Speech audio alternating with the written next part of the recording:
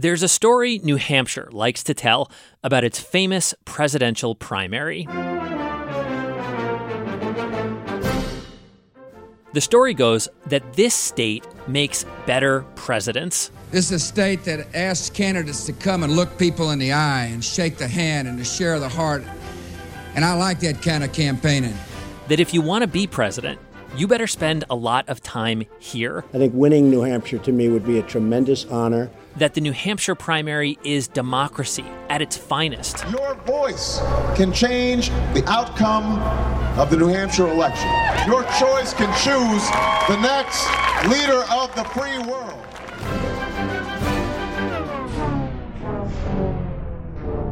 That's a nice story. But we're going to tell you a different one. This is a story about power and what people will do to keep it.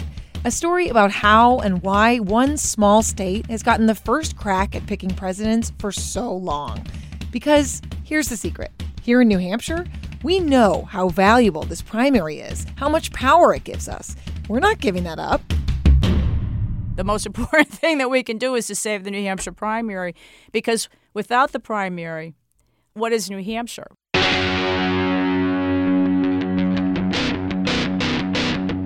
The First in the Nation primary is New Hampshire's most powerful institution. It gives a lot of people in this state an incredible amount of influence and access. There's like an unspoken rule in politics around here. You don't question the First in the Nation primary. But that's exactly what we are going to do. This is Stranglehold, a podcast from New Hampshire Public Radio about what happens when one small state gets its hands around our presidential elections and won't let go.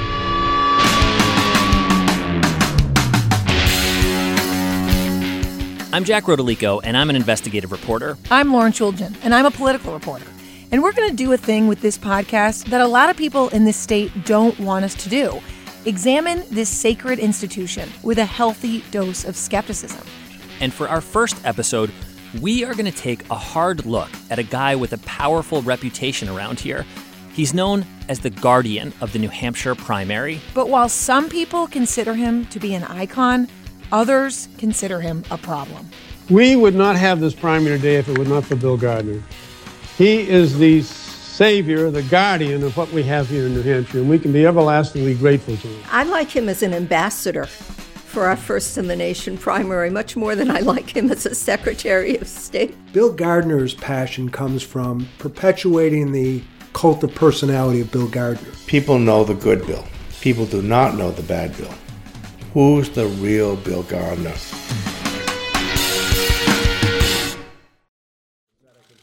Just remember this. The other side spending plenty. You better be careful. Right over here. Hi, Bill. Hi. Wow. Thank you, Bill. Donald Trump is in New Hampshire. It's late 2015, in the thick of a competitive presidential primary, and he's bragging about the size of a crowd that's turned out to see him. Some turnout, huh? You sign the paper on the desk. This is a little different than most of them, huh? This is a little different than all of them. How are you, man? Thank you, Bill. Trump was riding high in the polls at this moment, but it's still early in the campaign, so anything could happen. And Trump is in New Hampshire to do a thing that so many powerful people have done before him. He's inside the state capitol building to drop off a check. And there are a lot of people, reporters, fans, photographers, who don't want to miss it. So we have your check. Okay. It's a cashier's check. I don't think they would have taken mine. They wanted a cashier's check. So this is from a bank that's not actually as rich as we are, right? Every 4 years, it's voters in New Hampshire who cast the first ballots in a presidential campaign cycle. And the results of that election have altered history. No joke. If you win here, you could be on a fast track to the White House. Which is why Trump is making a big deal about handing over a check for $1,000 to the state of New Hampshire. Because it's this check that gets his name on the First in the Nation primary ballot. I like it. Where do you want me to sign, Bill? This is the declaration of candidacy. Bill is Secretary of State Bill Gardner. It's his job to take these $1,000 checks from wannabe presidents, making sure they sign the correct forms, often in front of a sea of cameras. That means Bill Gardner has stood shoulder to shoulder with hundreds of powerful people. Senators, governors, congressmen, even a reality TV star. They all come to Gardner's office. This is his show, and he's been doing it for decades. And these candidates, they must know that they're more powerful than Bill Gardner. But that's not how they act when they walk in here. Many are straight up reverential to Gardner. For example, when Barack Obama walked in here, he bowed to Bill Gardner. It was a joke, but everybody got it. Secretary of State is a big job in New Hampshire. Gardner oversees things like elections, campaign finance, state archives, and a lot more. But there's one part of this job that's earned Gardner his reputation as the Guardian. He sets the date of the first-in-the-nation primary. That means the political world functions by his watch. Campaigns, reporters, voters, they all follow the calendar that he sets. And he can make that pronouncement anytime he wants. No one will take it away from us. It will only be the will of the people here not to have it anymore. Because we're going to have it. We do it. We wanted to ask Gardner about this power, about his long career, more than 40 years in the same job, about how he's kept New Hampshire first. But he wouldn't sit down to do an interview with us. In fact, he told us he would only talk to us after he sets the date of the 2020 presidential primary. When will he set that date? Well, no one knows. He alone will make the call. So instead, we listened to hours of old interviews with Gardner. We read 40 years of news coverage about him, and we relied on NHPR's own reporting and interviews with the people who know him best. People like Jim Normand, who was there for the beginning of Gardner's long career. It was the early 1970s. Well, Secretary Gardner was Billy, so it was Billy Gardner. Presidential elections were not on Gardner's radar back then. Normand remembers that time, right after Watergate. You know, the wounds were still so sore about our president lying to us repeatedly, committing crimes. There was a thought that, boy, can't America do so much better than that? Normand met Gardner at the State House. They were both recently elected Democratic state representatives, and Gardner was just a couple years out of college. And Normand says Gardner was a real serious guy. Really nice, congenial, but very serious. He listened really intently. Gardner was fascinated by history and was into all kinds of different things, from hunting to chicken farming. Well, Bill's a thinker. He's not a glad-hander. He's not a backslapper. You're not going to necessarily, have a lot of fun at a party with Bill, but you'll have a really good discussion. There was a crew of young guys in the New Hampshire legislature around this time, and they remember Gardner as idealistic. He believed politics and government were for the service of others. When I was in college, I wanted to vote desperately. I had 2 high school classmates killed in Vietnam, but I couldn't vote. I couldn't vote all through college because you had to be 21. And I made that a major effort for me personally about reducing the age for people to vote, that if you can die for your country, you ought to be able to vote for the policies that make that happen. As a state rep, Gardner backed policies that made it easier to vote, easier for younger people to run for state senate. So he started making a name for himself as a reformer. But there was only so much he could do. He was new, and his party, the Democrats, were in the minority at the time. And then something happened. New Hampshire's long-serving Secretary of State died.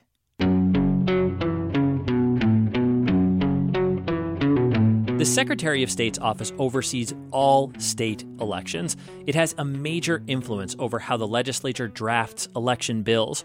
If Gardner wanted to reform election policies, this was the place to do it. But getting into that office, that would not be easy. In New Hampshire, the Secretary of State is elected by lawmakers. Republicans ran the state then, and Gardner was a Democrat. There was a big push in the Republican Party to just elect Republicans. There was a big push to have folks be locked in and being commanded to vote in the Republican Party for Republicans. And Gardner, a relative rookie, was going up against an old, well-known Republican. It seemed like the deck was stacked against him. But without many people noticing, Gardner found a path. He campaigned quietly, spending time with some of the older Republican lawmakers.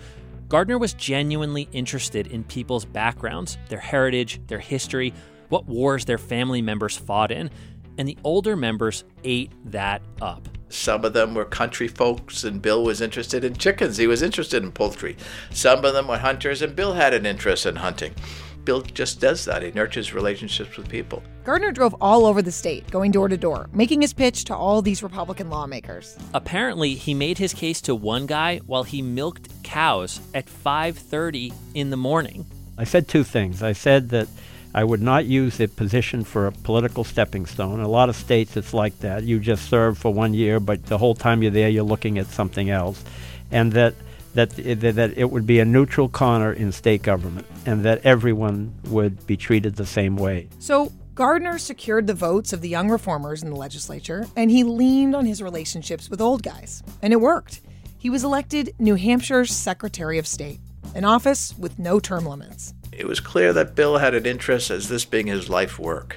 It was almost like going into the monastery, I would say. Gardner moved into a corner office in the State House. He was just up the hall from the legislature, a few doors down from the governor.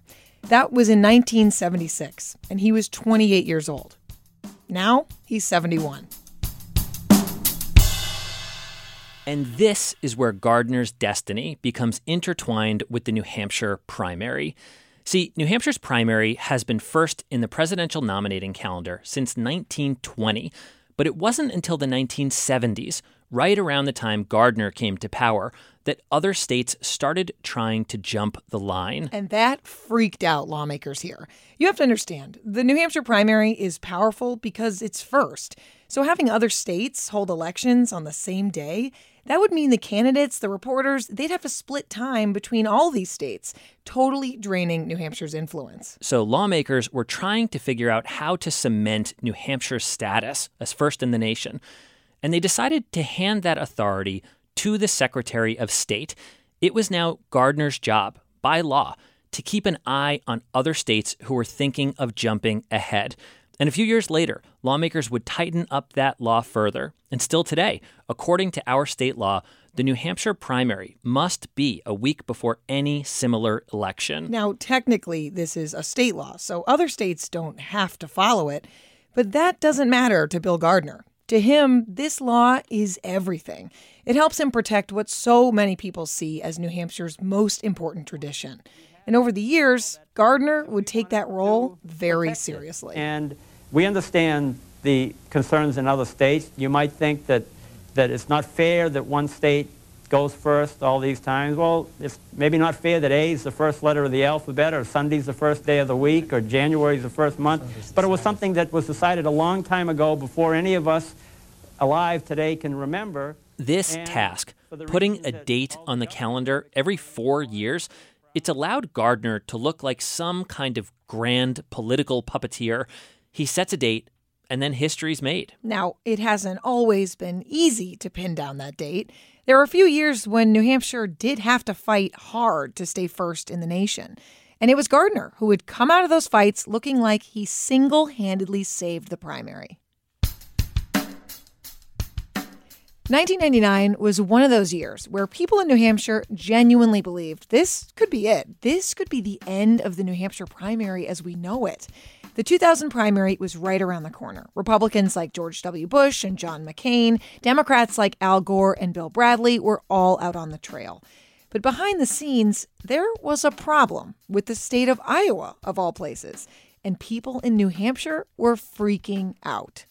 Holy buckets. It was...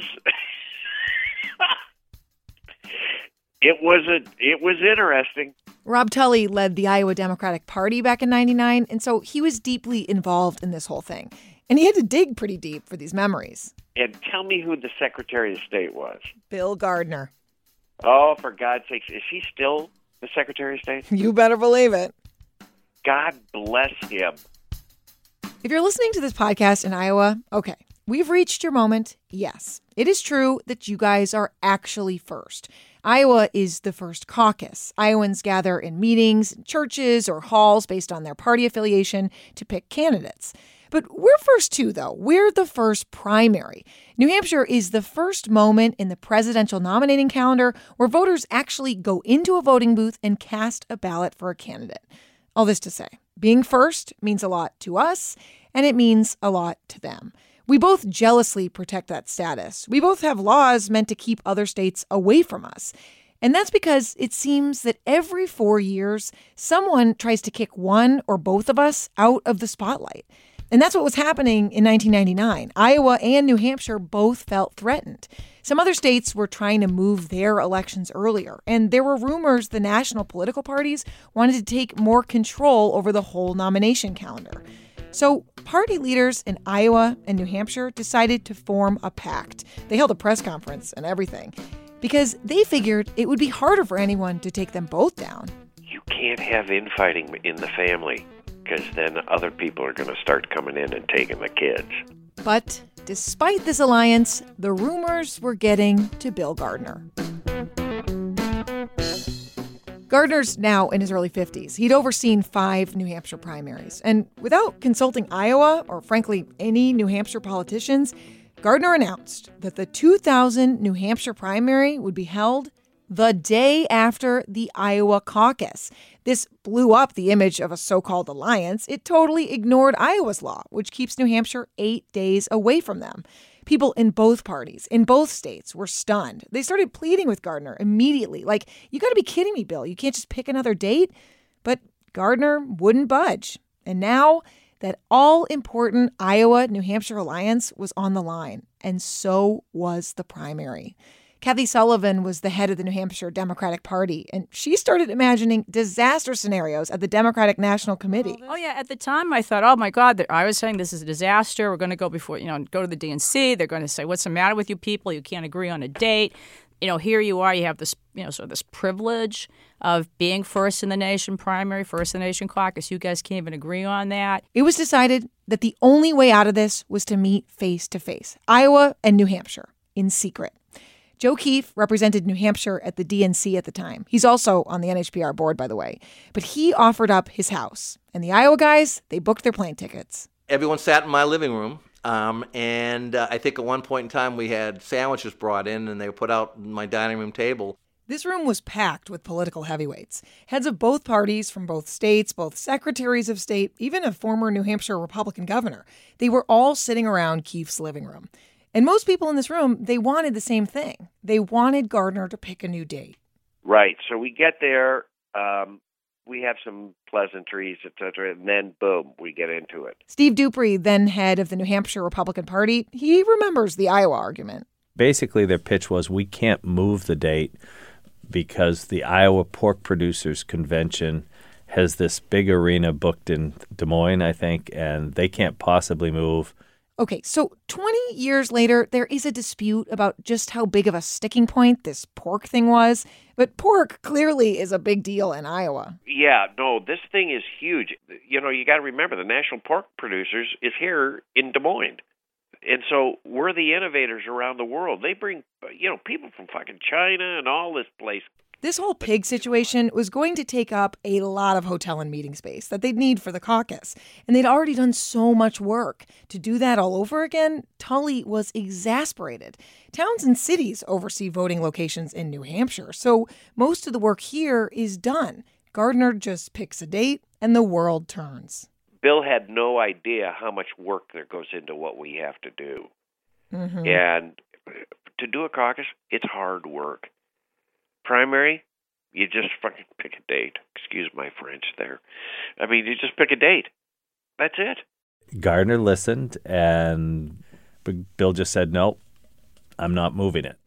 Bill Gardner, when he sets the date, that's it. He does not change. And I did not understand how important that was to him. It seemed like no argument, no appeal to reason, no openness to compromise would work. Basically, it came down to this. I'm just going to cut to the chase. This is bullshit. We're New Hampshire, and God damn it, you shouldn't move. This is, I don't give a shit about Iowa. Patience was wearing thin. Gardner was really getting the best of one person in particular, Chet Culver, his Iowa counterpart.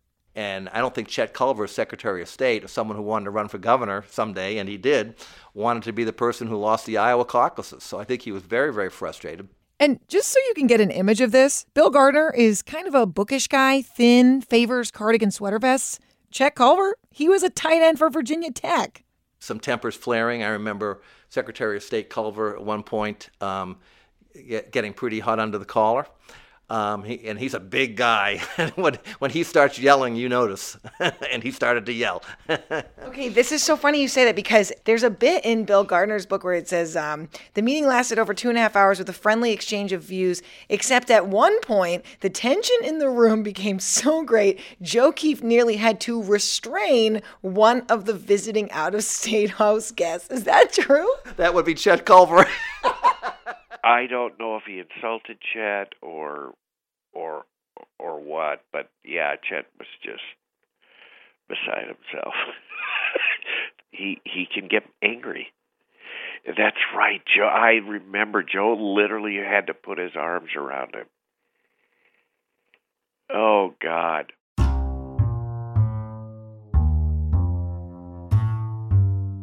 The meeting ended pretty soon after that.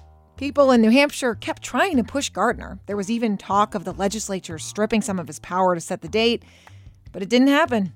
Gardner wouldn't budge. And in the end, it was Iowa who backed down.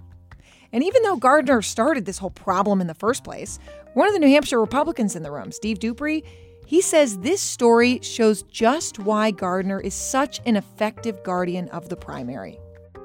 There was a lot of pressure on Bill, and he really didn't even blink. Some will say he's a curmudgeon, he's inflexible, but he was doing what he thought was right to defend the supremacy of the primary. And turned out he was right. But to others in that room, especially the guys from Iowa, it felt like Gardner's stubbornness was more about pride than doing what was best for everyone.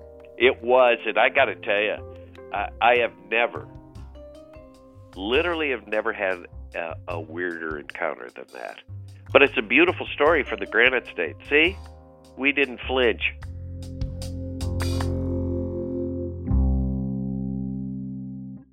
Okay, I have to tell you one more thing about this fight that makes this whole thing just so Gardner. Remember the pigs and how Iowa said they couldn't move the caucus because it would conflict with this big pork convention? Well, Gardner, to this day, says Iowa made the whole thing up. Oh yes, Iowa deliberately misled him. He called it a hoax. But he's wrong about that. There was a pork conference.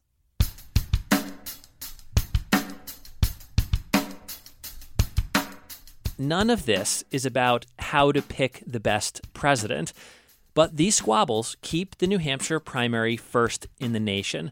Gardner comes out on top after fights, and that gives him a lot of power.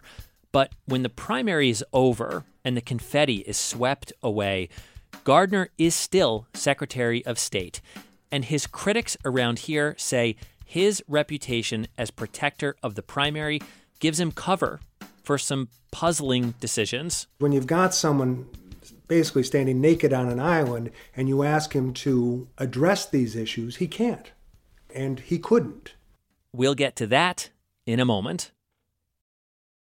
Let me tell you about the closest we got to an interview with Bill Gardner for this podcast. I dropped by the State House a few months ago. I caught him right after he'd spoken at a forum for state election officials, and at first, it was clear. He didn't want to talk. You don't need anything else, do you? I had heard about Bill Gardner from other reporters. Anyone can just walk into his office, and members of the public often do. But I've also been told that once you're in there, anything can happen. Gardner could refuse to talk or let you weigh in. Like, he'll keep you for hours talking about the Magna Carta or Jackie Robinson. And during my visit, I thought for sure I was going to be shut out. And then he starts questioning me, asking me why I think Americans don't trust the election process. Why? Why did people have that negative feeling about it before the election? Why? I don't know. That's what they heard from people. So it's a perception problem. Obviously, it's what they heard. Maybe from you. From me? You mean the media? From you.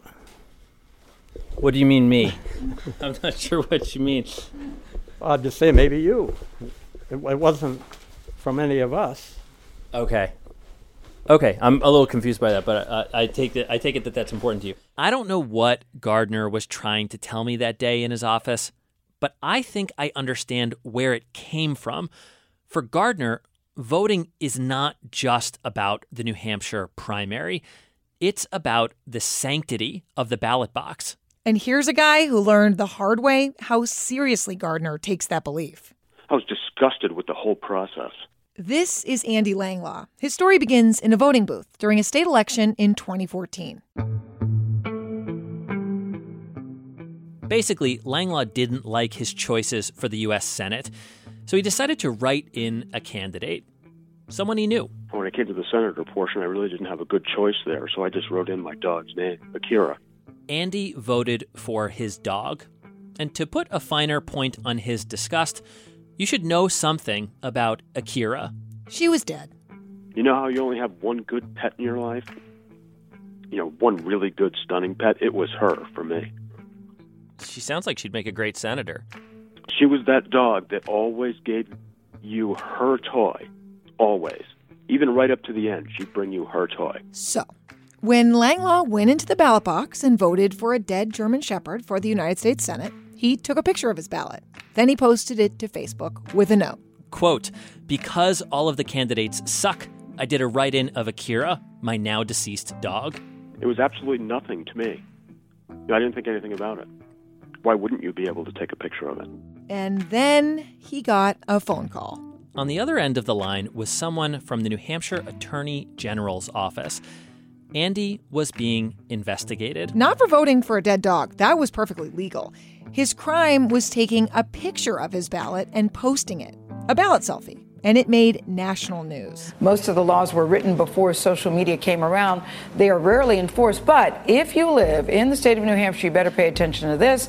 The Secretary of State's office is reportedly investigating violations from last month's primary. Oh, I say police. The New Hampshire legislature had recently passed the selfie ban, and that ban had Gardner's blessing. At this point in his career, Gardner was almost 40 years into his tenure, well established as the state's top election official. And he was deeply opposed to selfies in the voting booth.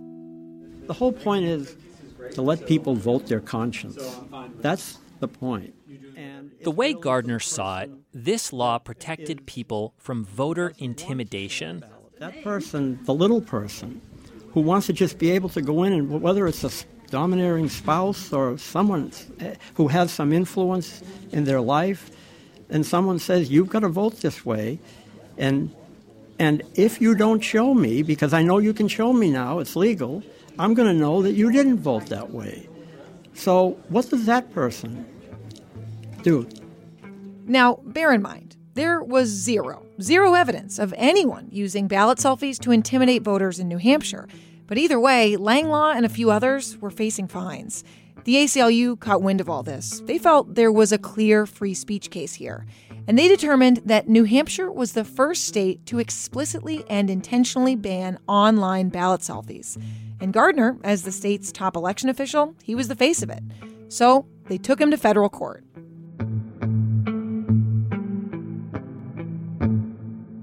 Let's talk about Hitler and Saddam Hussein. All right. Attorney Bill Christie worked on this case. It was his job to sit in a windowless conference room with Gardner and to drill down on what motivated him to enforce this law. And we expected an answer along the lines of, people's privacy, or people might be uncomfortable in the polling place if there's cameras. But that's not what Gardner wanted to talk about. I have a copy of the last ballot that was used when Saddam Hussein was elected. And that ballot identified who the person was. In public and in his deposition, too, Gardner kept name-dropping dictators, Hitler, Hussein, Stalin, again and again and again, how they all used ballots to track down voters and intimidate them, because Gardner worries that the slightest puncture in the sanctity of the ballot box, that could be the first step down a slippery slope towards dictatorship, right here in New Hampshire.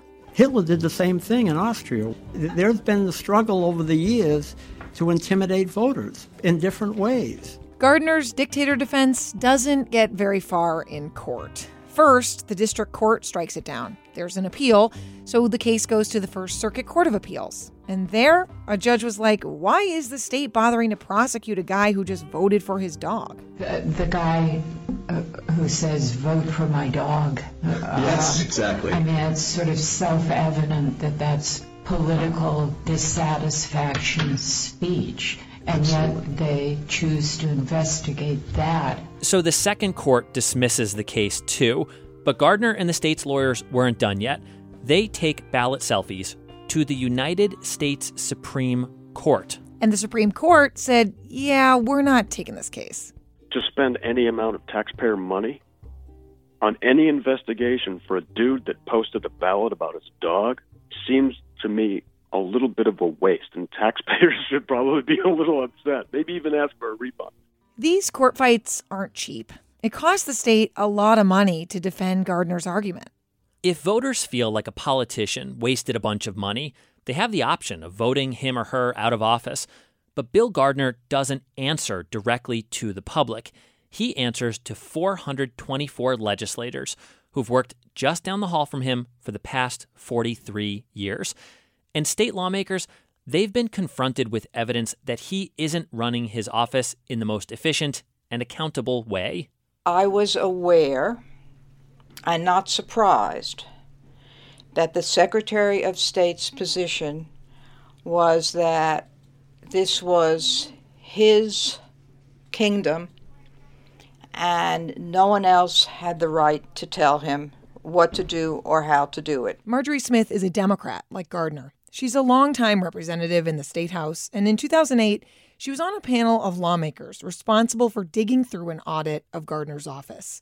Here's just a sampling of the problems the audit found. Gardner's office had hired the family members of senior management. His IT systems were highly vulnerable to a systemic breakdown. There were problems with money, how the department tracked it, protected it, stored it, and spent it. For example, Gardner's office was given a big pot of federal money meant to help people with disabilities vote. His office spent $1 million of those dollars to build an addition to the State Archives building. And this audit came 10 years after another one found other problems with how Gardner's office managed money. Gardner shrugged it all off. He called the audits unqualified.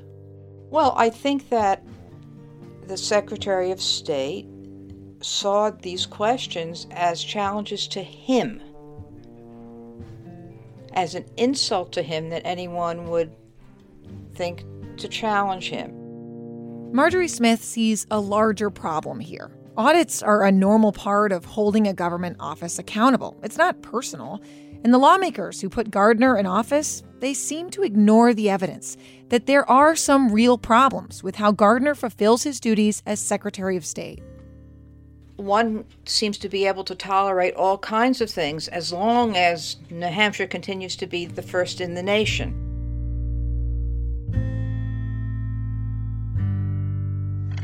And give your name for the record. William Gardner. You are the Secretary of State, Mr. Gardner? Yes. Take an oath of office. It's 2017, and Bill Gardner is back in court. In this case, Gardner was accused of exerting his influence against someone who he thinks has wronged him. You took an oath of office, correct? That's correct. Okay. And he's going to have an uncomfortable time explaining his actions under oath. We work for the people, period. That's what we do. That's our role as public servants. Gardner's office hired a consultant, and at a certain point, Gardner ordered his department to stop paying that consultant for work he had done. So the consultant is suing to get the money he says the state owes him. The bigger situation that started all this is a bit more complicated. Remember, Gardner's powers are broad, and his office had been at odds with this particular company that provided insurance to public employees. Gardner and this company had been battling on, and he'd mostly prevailed in court. It wasn't enough for Bill. This is Mike Coutu, the consultant who Gardner was accused of stiffing. Coutu is an insurance and financial expert, and Gardner's office hired him to make sure the company in question was making changes to how it did business. But Coutu says behind the scenes, essentially, Gardner was turning a legal battle into a vindictive personal grievance.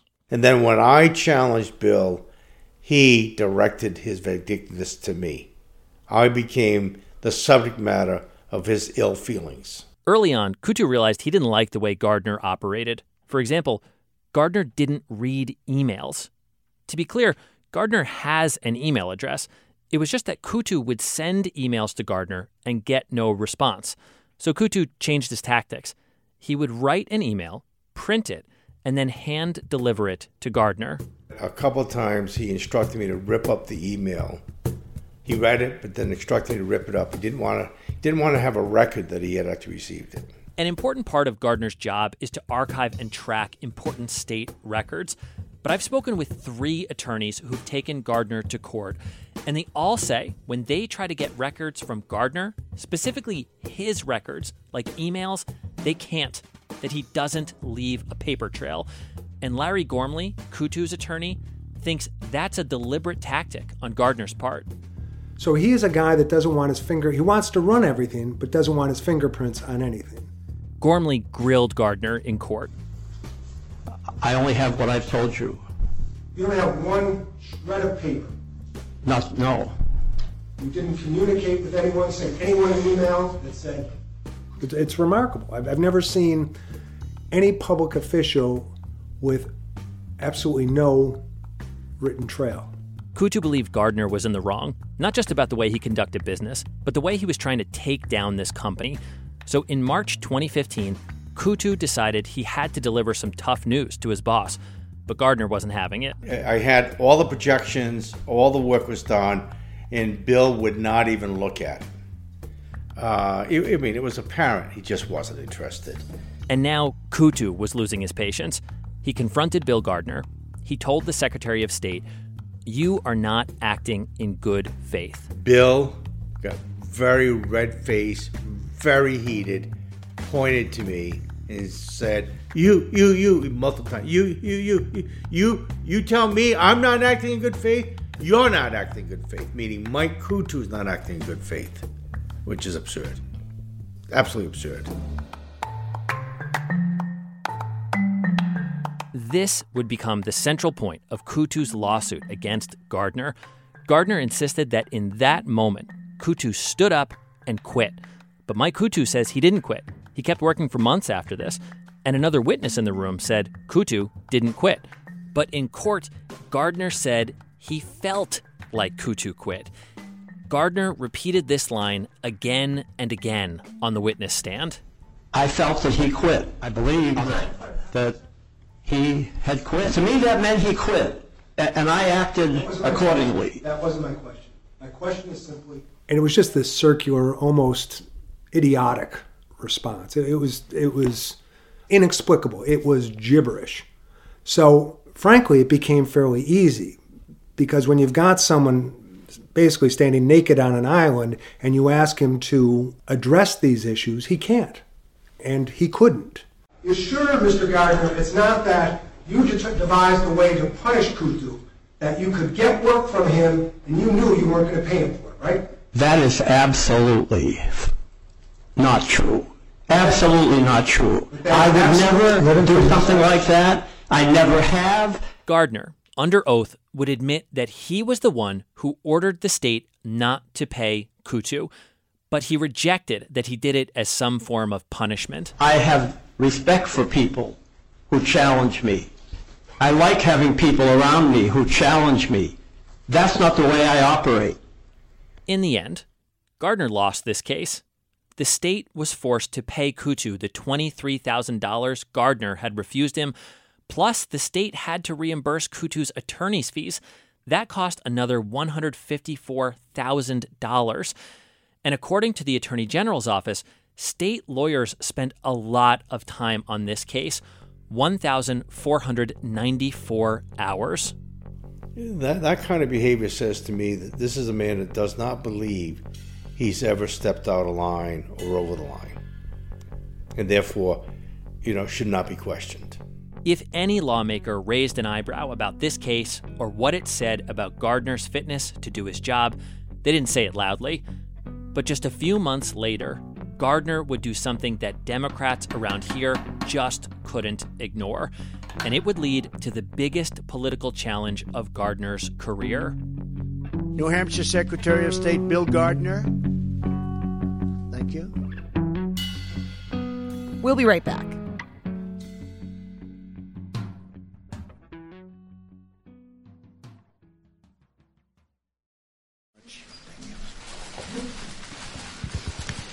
Please be seated. After he got elected, President Donald Trump seemed to be obsessed with voter fraud. He'd bring it up a lot on Twitter, in a private meeting on Capitol Hill, and he'd claim without evidence that millions of illegal votes were cast for Hillary Clinton, his opponent.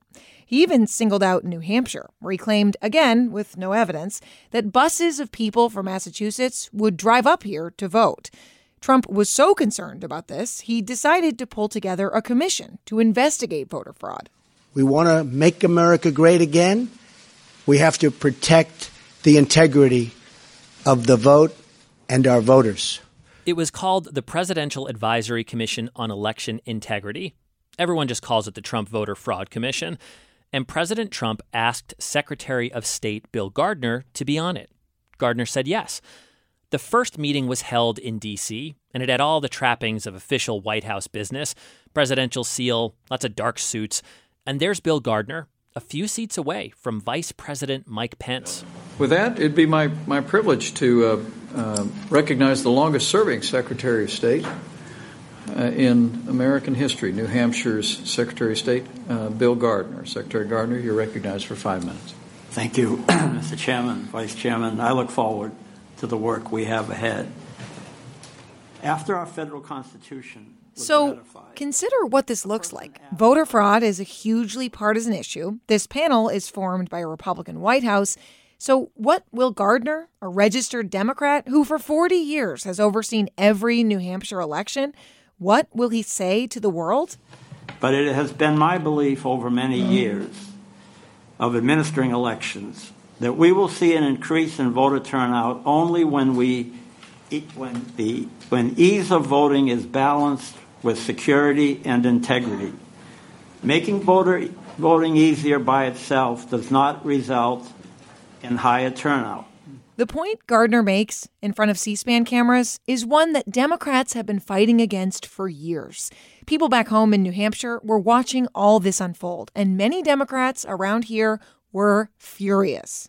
When the Republican Party began this utterly fraudulent notion that voter fraud was affecting New Hampshire's balloting and the outcome of our elections, he should have stood up and said, no, there is absolutely no evidence for that. Peter Burling was a longtime New Hampshire lawmaker. He felt by just being on this panel, Gardner, and thus the state of New Hampshire, was endorsing Trump's unfounded claims about voter fraud. This wasn't the first time Gardner pissed off some Democrats. Burling says they had for years grumbled in private that Gardner seemed to take the GOP's side on a lot of election issues. And remember, Republicans were in the majority at the State House for most of Gardner's tenure, so he couldn't get reelected without their support. I now believe, that what Bill was trying to do was not say anything that would offend his Republican electors.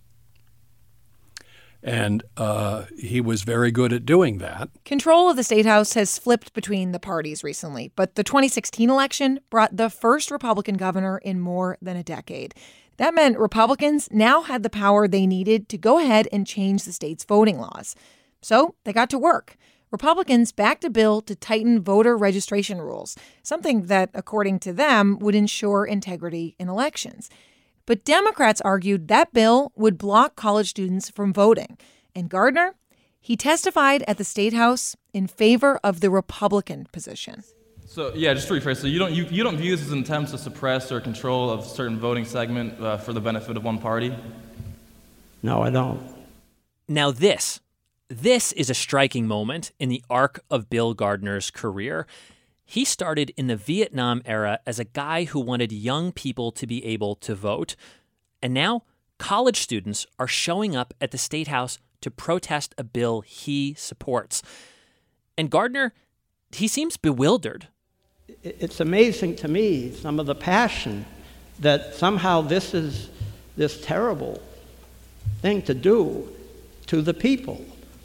But I just don't see it.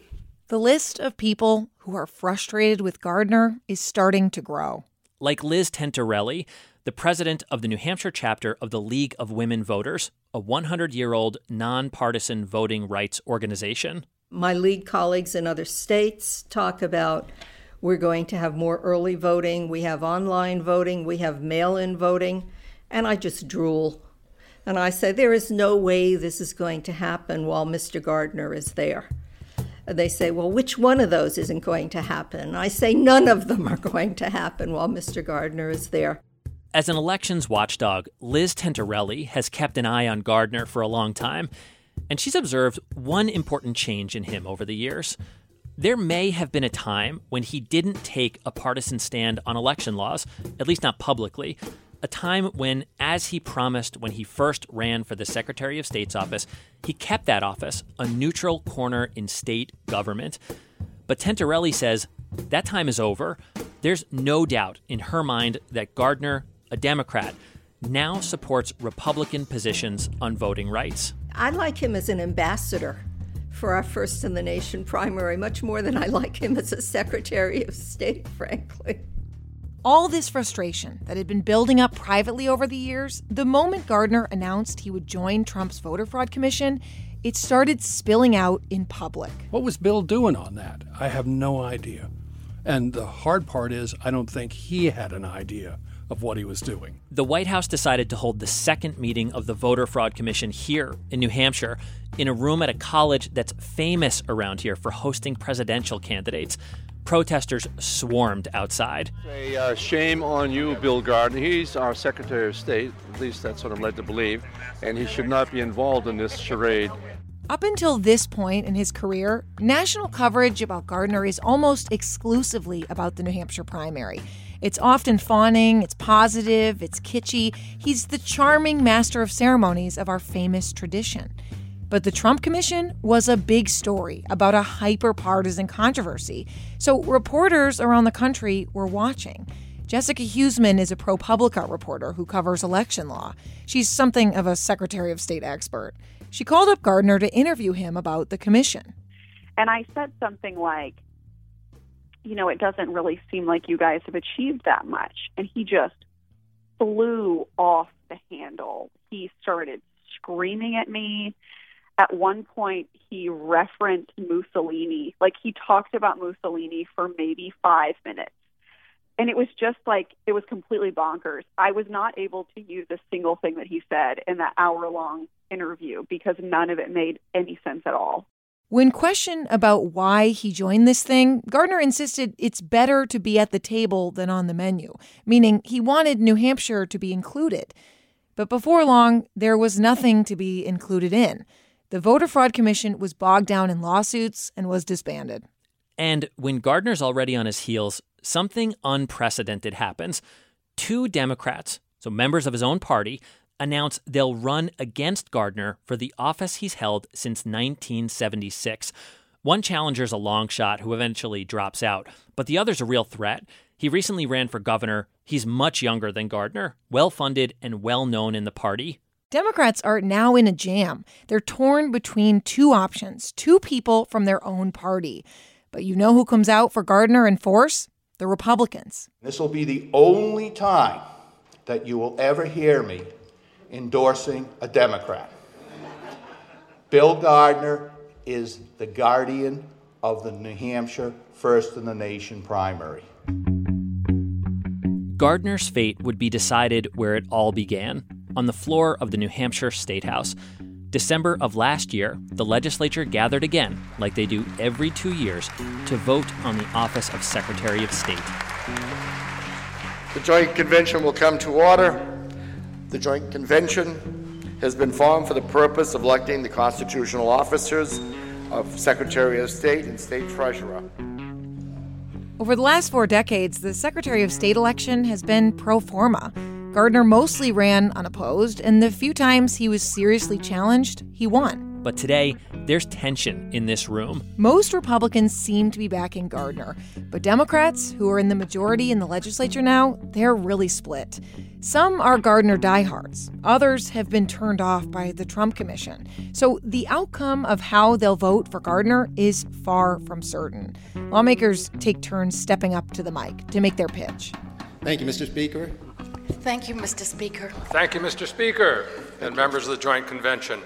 I deeply respect and regard Secretary Bill Gardner, and he will always, always hold a place in New Hampshire history, and I also know it's time for new leadership.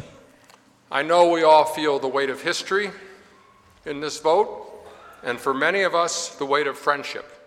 A lot of Democrats are stepping up, explaining why they just can't back Gardner anymore. I've known Bill Gardner for 45 years. I attended his wedding reception. However, I will not be voting to re-elect Bill Gardner as Secretary of State. But he's not losing all Democrats. Life's about one thing, guys. It's about relationships. And those last a lifetime. No term limit on relationships. No term limit on relationships. You make them, you keep them, and for the rest of your life, you work together. Gardner's supporters keep fighting for him. They invoke his experience, his dedication, his longevity. I would like to see Bill finish his career gracefully and be in office for the 100th anniversary of the New Hampshire primary, which he has worked so hard to preserve. And now we come to the balloting process, and let me go over. It takes a while, more than an hour. When the votes come in, the room gets quiet fast. 416 votes were cast.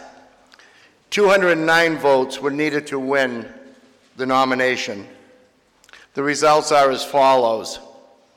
There was one scattered vote, 207 votes for Colin Van Osten, 208 votes for William Gardner. Gardner got one more vote than his opponent, but he didn't win. He needs a clear majority of all votes, and he was just one vote shy of that. This is unprecedented. For the first time in his career, Gardner's future as Secretary of State is hanging by a thread, and now everyone is going to have to vote again. Just a few lawmakers are allowed to speak this time. This is their final chance to make the case. And one of the most powerful Republicans in the State House, he tells everyone in the room, it's not just Gardner who's on the line here. All right, my friends, Bill Gardner has preserved our first-in-the-nation status. An experiment with anyone else undermines that first-in-the-nation status, which is not only important to New Hampshire, but it's important to the United States of America. There are people in this room whose lives have been changed because of the access they have to presidential candidates. This is no exaggeration. There are Republicans in this room right now who joined the Trump campaign early, and they went from no-name lawmakers to being on a first-name basis with the leader of the free world. Plenty of others in this room now brand themselves as ambassadors to the world for the New Hampshire primary. Everyone gets what's at stake here. Now it's time to vote again. More than 400 votes cast, one at a time. It takes so long. The members from Divisions 1 and 5 may vote. Thank you. All this time, during all this debating and wrangling, Bill Gardner is just down the hall, in the same office where he takes pictures with presidential candidates.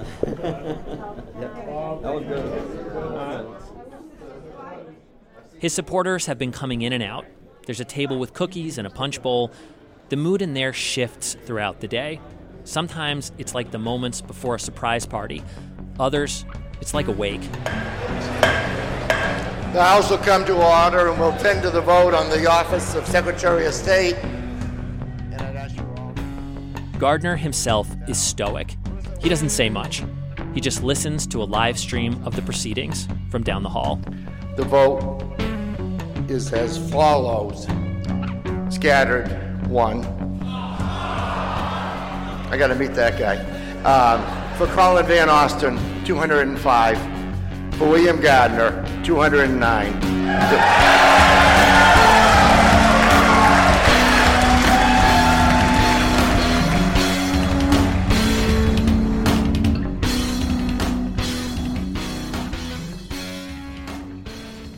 I'm very, very grateful for those of you who let this happen. Gardner takes the mic. He seems humbled. Thank you. I'm anxious, and I'd like to ask all of you, particularly the new ones, I'm just down the hall, come in. I welcome any ideas, even modern ideas. So, thank you. But just a few minutes later, he's caught by a scrum of reporters. He's got cameras in his face. He's being peppered with questions. What can you promise the people of New Hampshire going forward? Promise them what? I promise them that I'll use the same judgment that I've used in the past. Gardner is in the middle of serving his 22nd term in office. And the political world at this moment is still waiting for him to announce the date of the 2020 primary.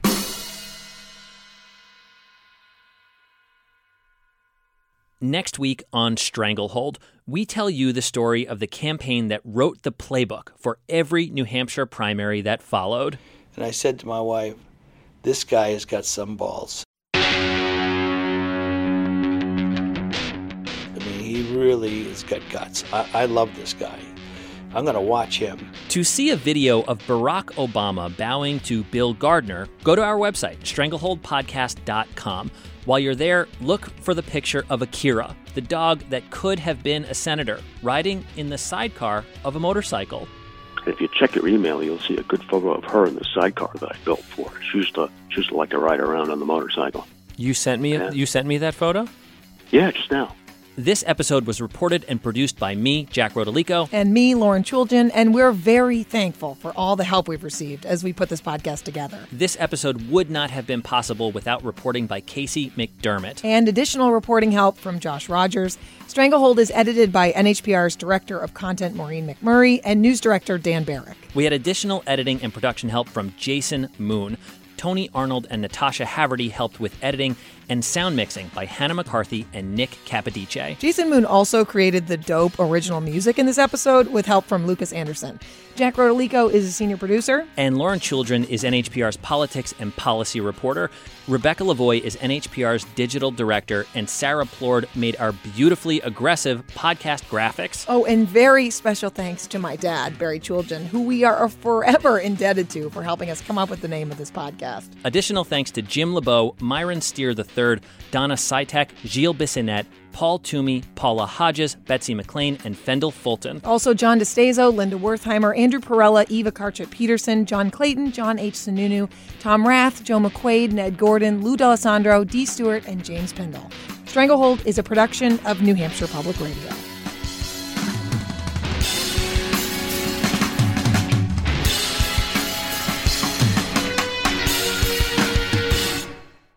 But you know what?